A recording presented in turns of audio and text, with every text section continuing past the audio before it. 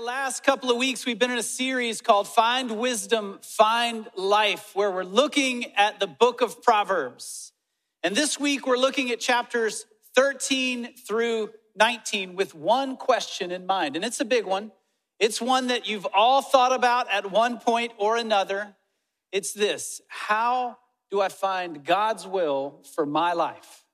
How do I find God's will for my life? And the reason it makes sense to do this during a study of Proverbs is because Proverbs was written to give us wisdom, so that we might understand the truth about God, the truth about ourselves, and the truth about life. The book of Proverbs is meant to push us, to provoke us, to confront us. It challenges us to consider if what we believe is worth believing in. Is it based in fact and truth, or is it based in something else? And the only way that Proverbs can do what it was meant to do in our lives is if we are willing to slow down and listen. Now, notice I didn't use the word hear. I used the word listen, because how many of you know there is a difference between hearing and listening? Feels like more ladies' hands are in the air right now. In fact, our English definitions do a good job of making this distinction. Hearing is defined as the passive intake of sound, whereas listening is defined as working to comprehend with thoughtful attention. For us to experience all that Proverbs has to offer, we will have to slow down and listen. We will have to be willing to reflect on just how much our lives align with the wisdom that we find in Proverbs. It's kind of like this. How many of you would say that you have a sweet tooth? Go ahead. Your dentist didn't sit beside you.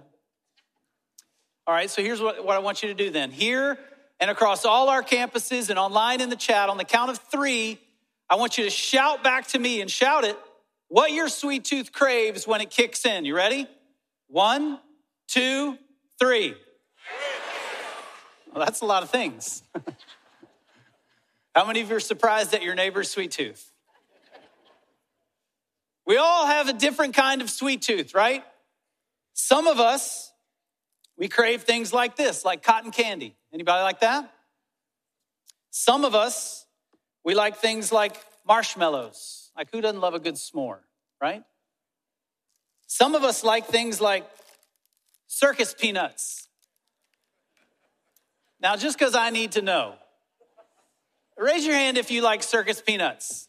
Okay, look around. These are the people who need serious psychological help, because these are disgusting. There's not even an expiration date on this. Like, if there were, it would just say when Jesus comes back.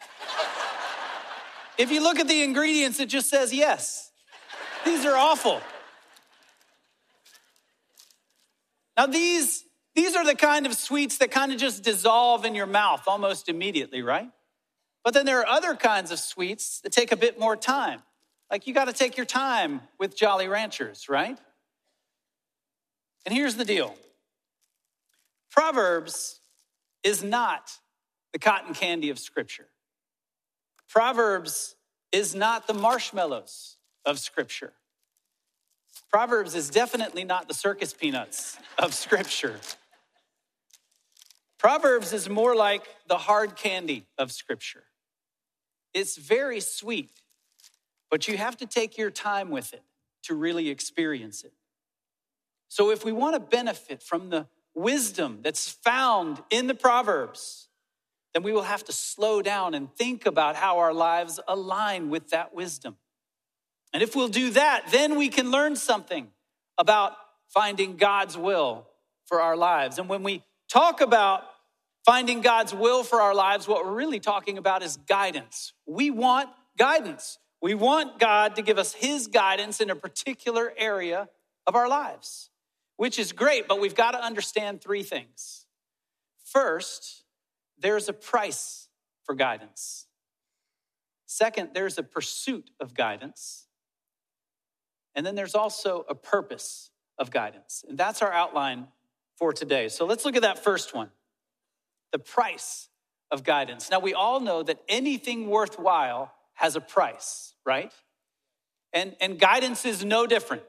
There is a price we must be willing to pay if we want God's guidance.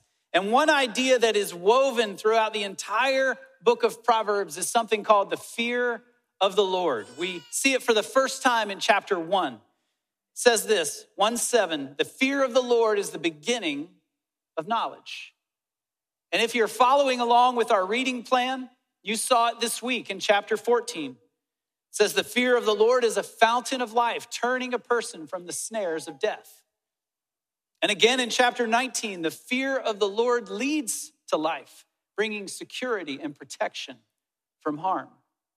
Now, the fear of the Lord, it's a strange phrase for us, but it was a common expression in ancient Hebrew culture. It was used to remind people of God's bigness.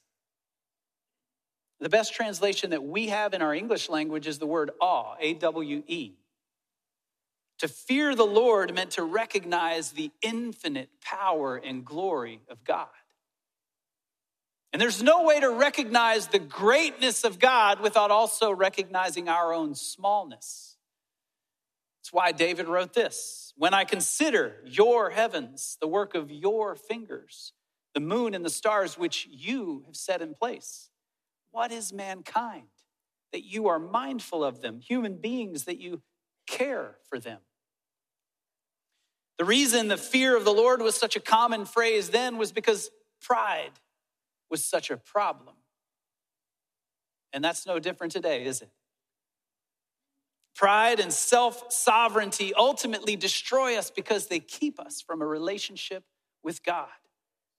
In the New Testament, there's a story about a rich young ruler who approached Jesus with a question. He said, "Good teacher, what must I do to inherit eternal life?"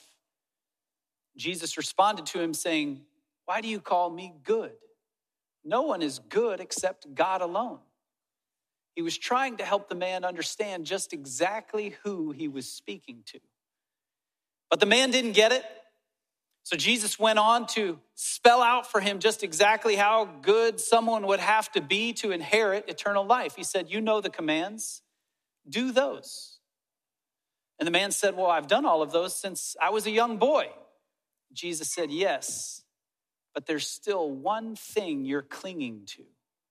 One thing you want more than you want God, your wealth. Let go of that. Loosen your grip on that and come follow me." And the text tells us that the man went away sad because he knew that was the one thing he wasn't willing to let go of.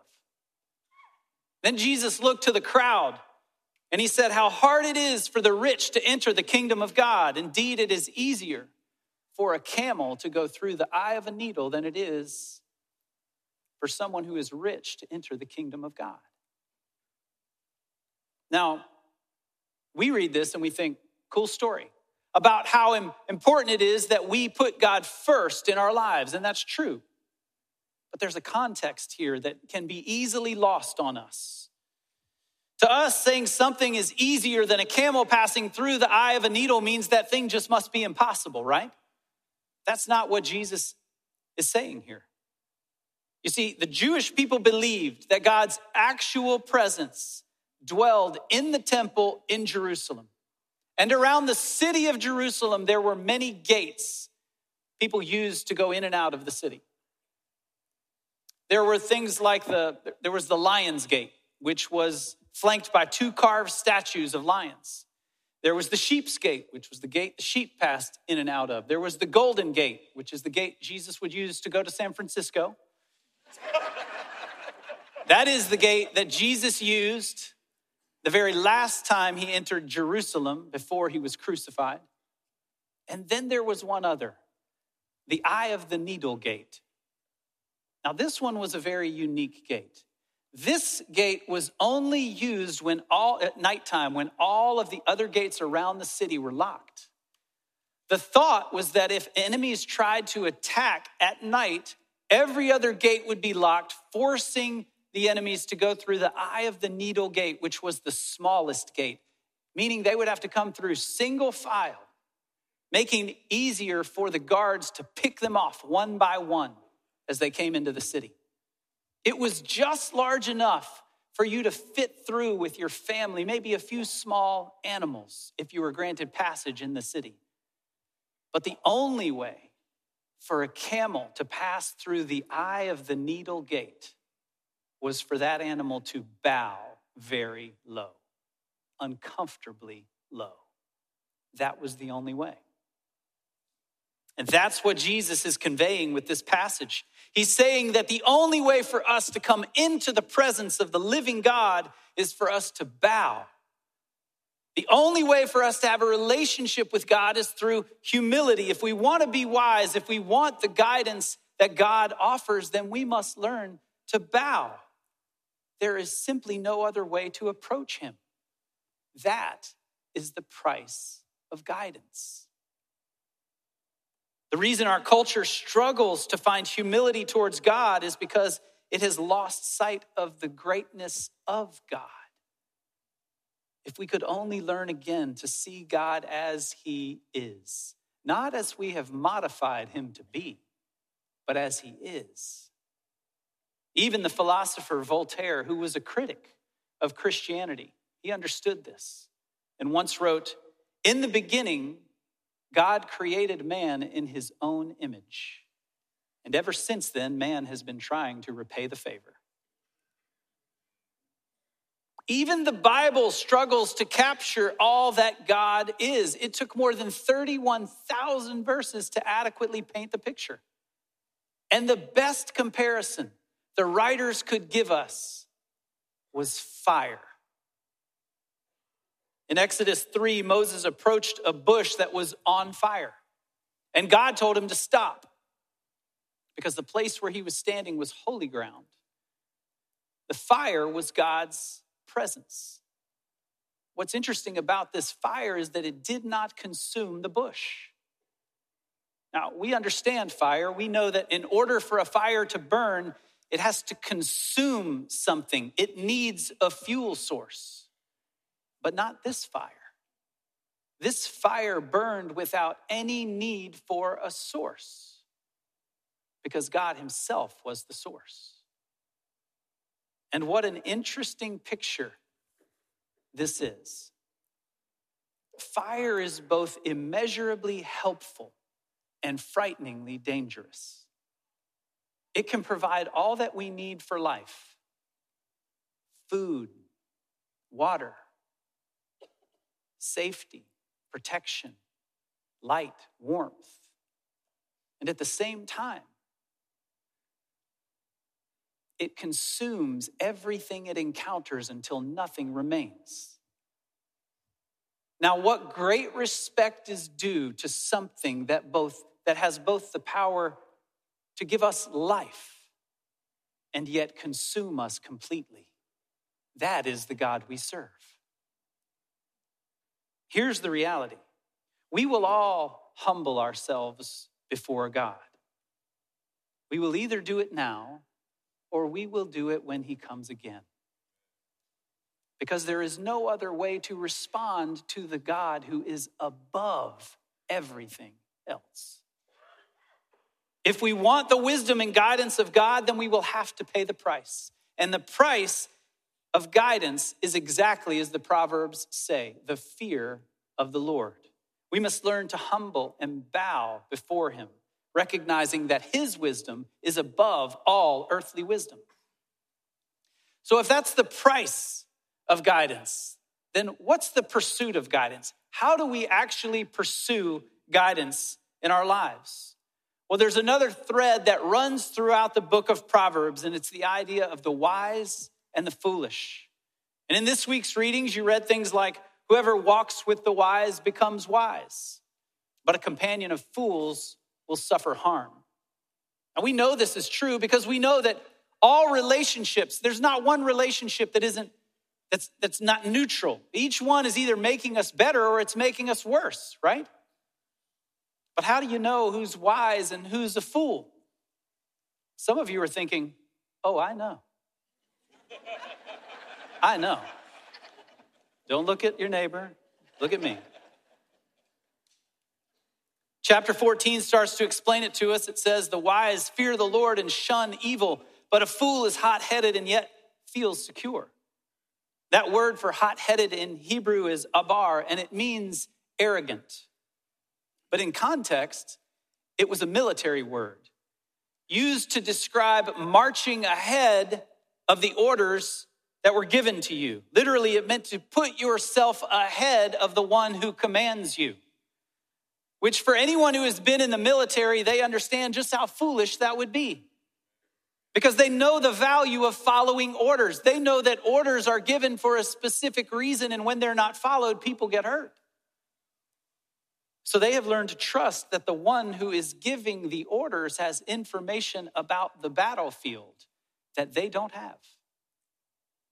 Which is sadly a perfect description of the culture we live in today, isn't it? Our culture has taken such a high opinion of its own perspectives that it has marched ahead of actual truth into a space where everyone can have their own version of truth. A version of truth that's not based in fact in reality, it's based in feelings. And believe it or not, Proverbs speaks to the cultural moment that we're in right now. Chapter 14, there is a way that seems right to a man, but its end is the way to death. Here, Proverbs is challenging us to remember that the solutions and strategies we come up with in our own minds have the potential to be destructive. Because they're very often, more often than we would ever care to admit, tainted with self-interest. It's a warning against the danger of thinking too much of ourselves, too much of our own perspectives. And all of this builds towards another theme in Proverbs, which is that true wisdom can be very hard to find on our own. Chapter 15 says, without counsel, plans fail, but with many advisors, they succeed. And many of us would say that we believe in this. We believe in the idea of seeking wise counsel, but oftentimes that's not how we live our lives. I know this because when people come to me for counseling and they share with me some of the worst decisions they've ever made in their lives, I ask them the question, who else knows? And you know what they say. Nobody. You're the first person I've ever told. Can you imagine how things might be different if they had just told one person, if they had just sought the counsel of one wise person before making that decision? So we can say that we believe in seeking wise counsel, but we have to remember that our lives will always reveal what we actually believe. Now let me explain this with a story. I know that you would all agree that kids have a variety of experiences when they're learning to swim. Some are immediately comfortable with it, and some are paralyzed by it. And I remember when we were teaching our kids to swim, they weren't paralyzed by it, but they were cautious and calculated. And unlike some of the pastors here at the church, we did not try to set any records on how many children we could have. Dana and I, we only have 2. That's it. But they are both redheads. And we have a theory about this, that one fiery, stubborn redhead is like 3 regular kids. So we feel like we're keeping up. But when we were teaching our kids to swim, they were cautious. They were calculated. In fact, I should tell you, we nicknamed our youngest, Emma, Hot Lava. This will give you a picture. Or Little Lava. Because if you stand in her way of anything she wants, she will just melt you down with sass or sweetness, whatever's required. She's got them both. But as we were teaching them to swim, we would get them all lathered up in sunscreen. We'd put floaties on them. We did everything we could think of to protect them, but they were still cautious about jumping in the water until I got in the water. And then with me in the water reaching towards them, they found the courage to jump in over and over and over again. You see, how our kids lived in those different moments revealed what they believed. Before I got in the water, they lived one way, cautious, timid, standing on the edge. But after I got in the water, they lived very differently. They were bold and daring. And it wasn't because they suddenly became confident in their ability to swim. It was that they were confident in my ability to catch them. Incidentally, this is a perfect description of faith. It's not that we suddenly become confident in our ability to follow Jesus. It's that we finally become confident in his ability to lead us.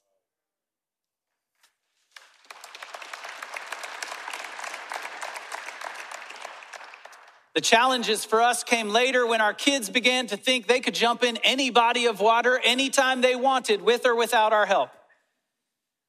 And I remember when Emma was about 2, we were at a Young Life camp where her brother, she was watching him go down. He was about 6, this huge slide into a lake. And of course, she wanted to do everything that her older brother did.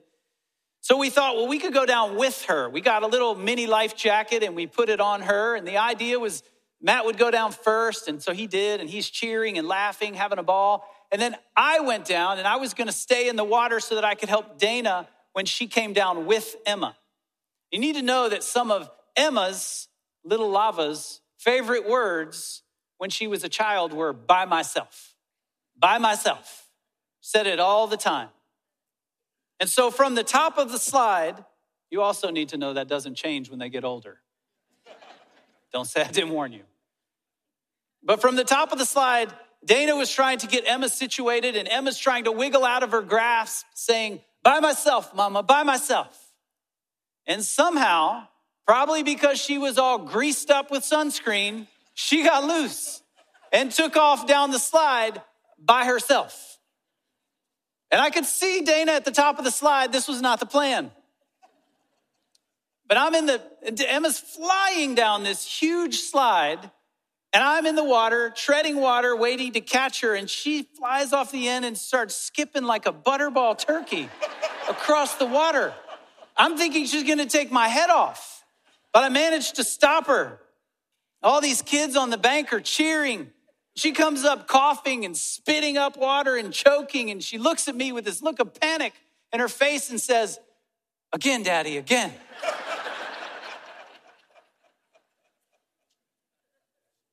Now, the reason I share that with you is to point out a couple of very important things.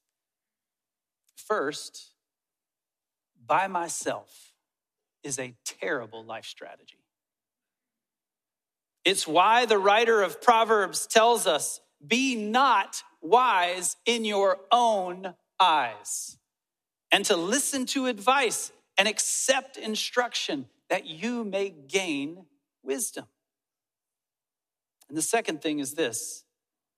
It's a reminder that our mouths may tell others what we believe, but our lives will always show them what we believe.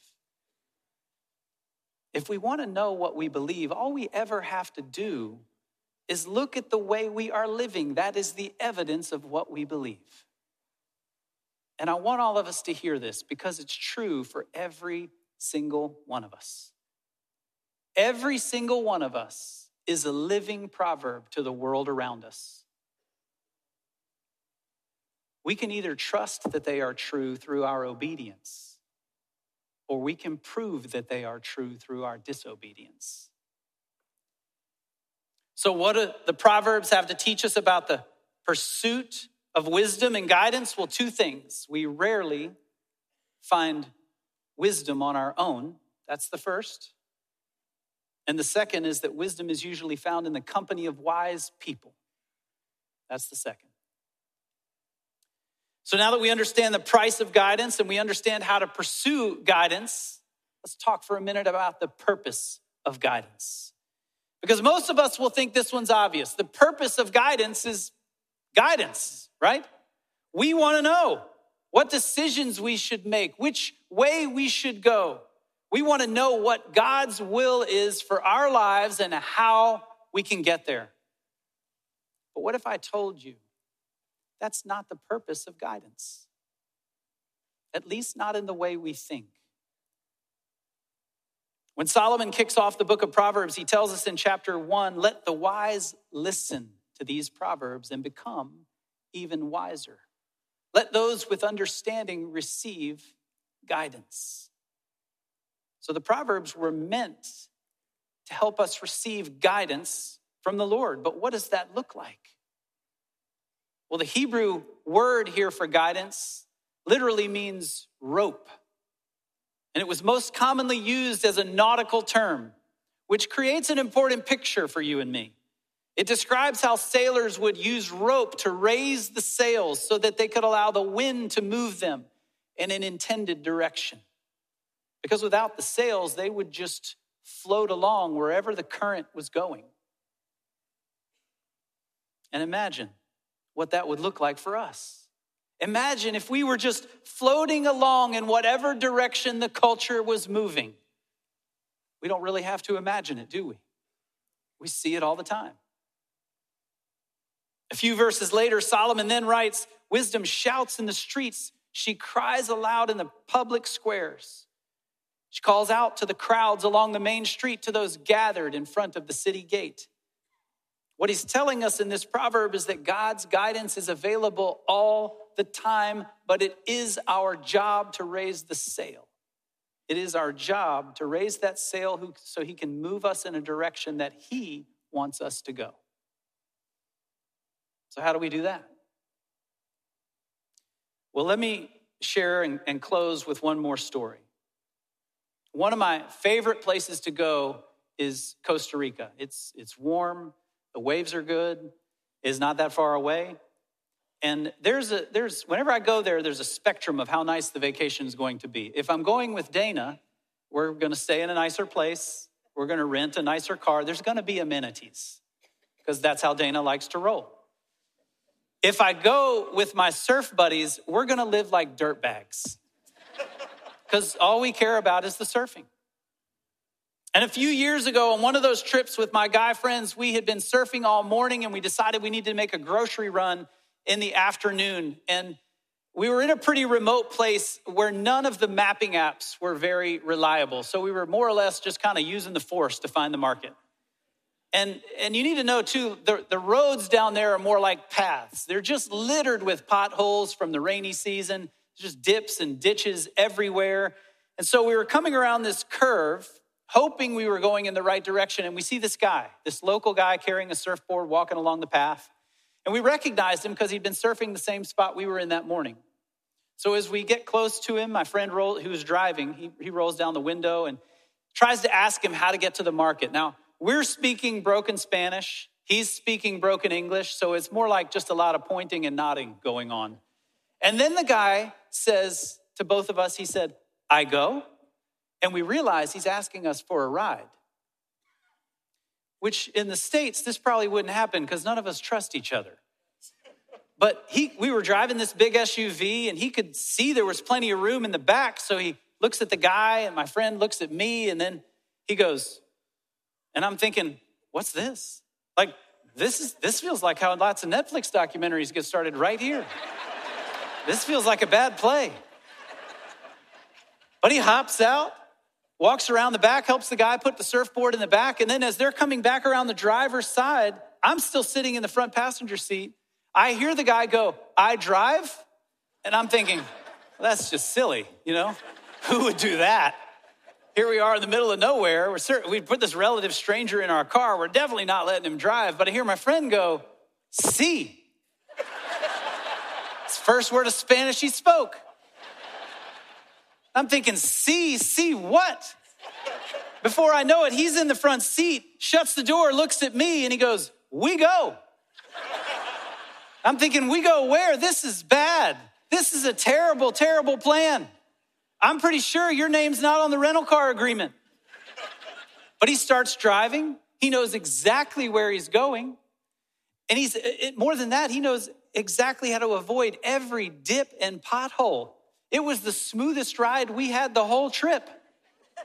About 7 minutes later, we were at the market, but not the market we were trying to find. We found an even better market. And he hops out, grabs his surfboard, thanks us, and walks on. It worked out great, but I don't recommend this for anybody, ever. This is a terrible plan. But the reason I share it with you is because this is how a lot of us approach guidance. When we get a little lost, when we get a little bit turned around, we pull over. We call that prayer. That's when we ask God to help us go where we want to go. And while God could just give us the guidance we want, he offers to go with us. And that makes us a little uncomfortable. And while God could just offer to go with us, he also asks to drive. And that makes us really uncomfortable. Because what if he takes us somewhere we don't want to go? Here's the question I want us all to consider. What if figuring out what God wants for our lives has less to do with finding guidance and more to do with finding the guide? You see, we approach God wanting answers to our questions. Where should I go? What should I do? Who should I date? Who should I marry? What do I do about my career? And 100 other valid questions. And we're right to ask God because he is infinitely wise. But we need to know that sometimes, maybe even many times, most times, the answers to those questions are not what we need the most. Because the answers themselves can never satisfy us deeply. During a time in his life when he was very confused about some important matters, C.S. Lewis found himself frustrated that despite much prayer, much pleading, God had not given him any guidance. And after several weeks of this, pleading with God for answers, he noticed something strange began to happen. His frustration was fading. His anxiety was lifting. Even though he still had no answers to his questions, his fear was beginning to break. And after reflecting on this, he wrote, "I know, Lord, why you utter no answer. You are the answer. And before your face, my questions die away." He had learned that the guide was far more valuable to him than the guidance. And that's the point. What if the purpose of seeking guidance is more about learning to seek the guide? So there is a price to be paid for guidance. It's in learning to bow in humility. And there is a way to pursue guidance. It's in seeking wise counsel. And there is an ultimate purpose in needing guidance. It is in finding the guide himself. Let's pray. Father, we thank you that even though we come to you wanting guidance, in your wisdom, you give us yourself. You give us that which will satisfy us completely. So I pray, Father, that you teach us to pull down heaven, that we might know you more, and the comfort of having you lead us wherever it is you want us to go. We pray it in Jesus' name. Amen.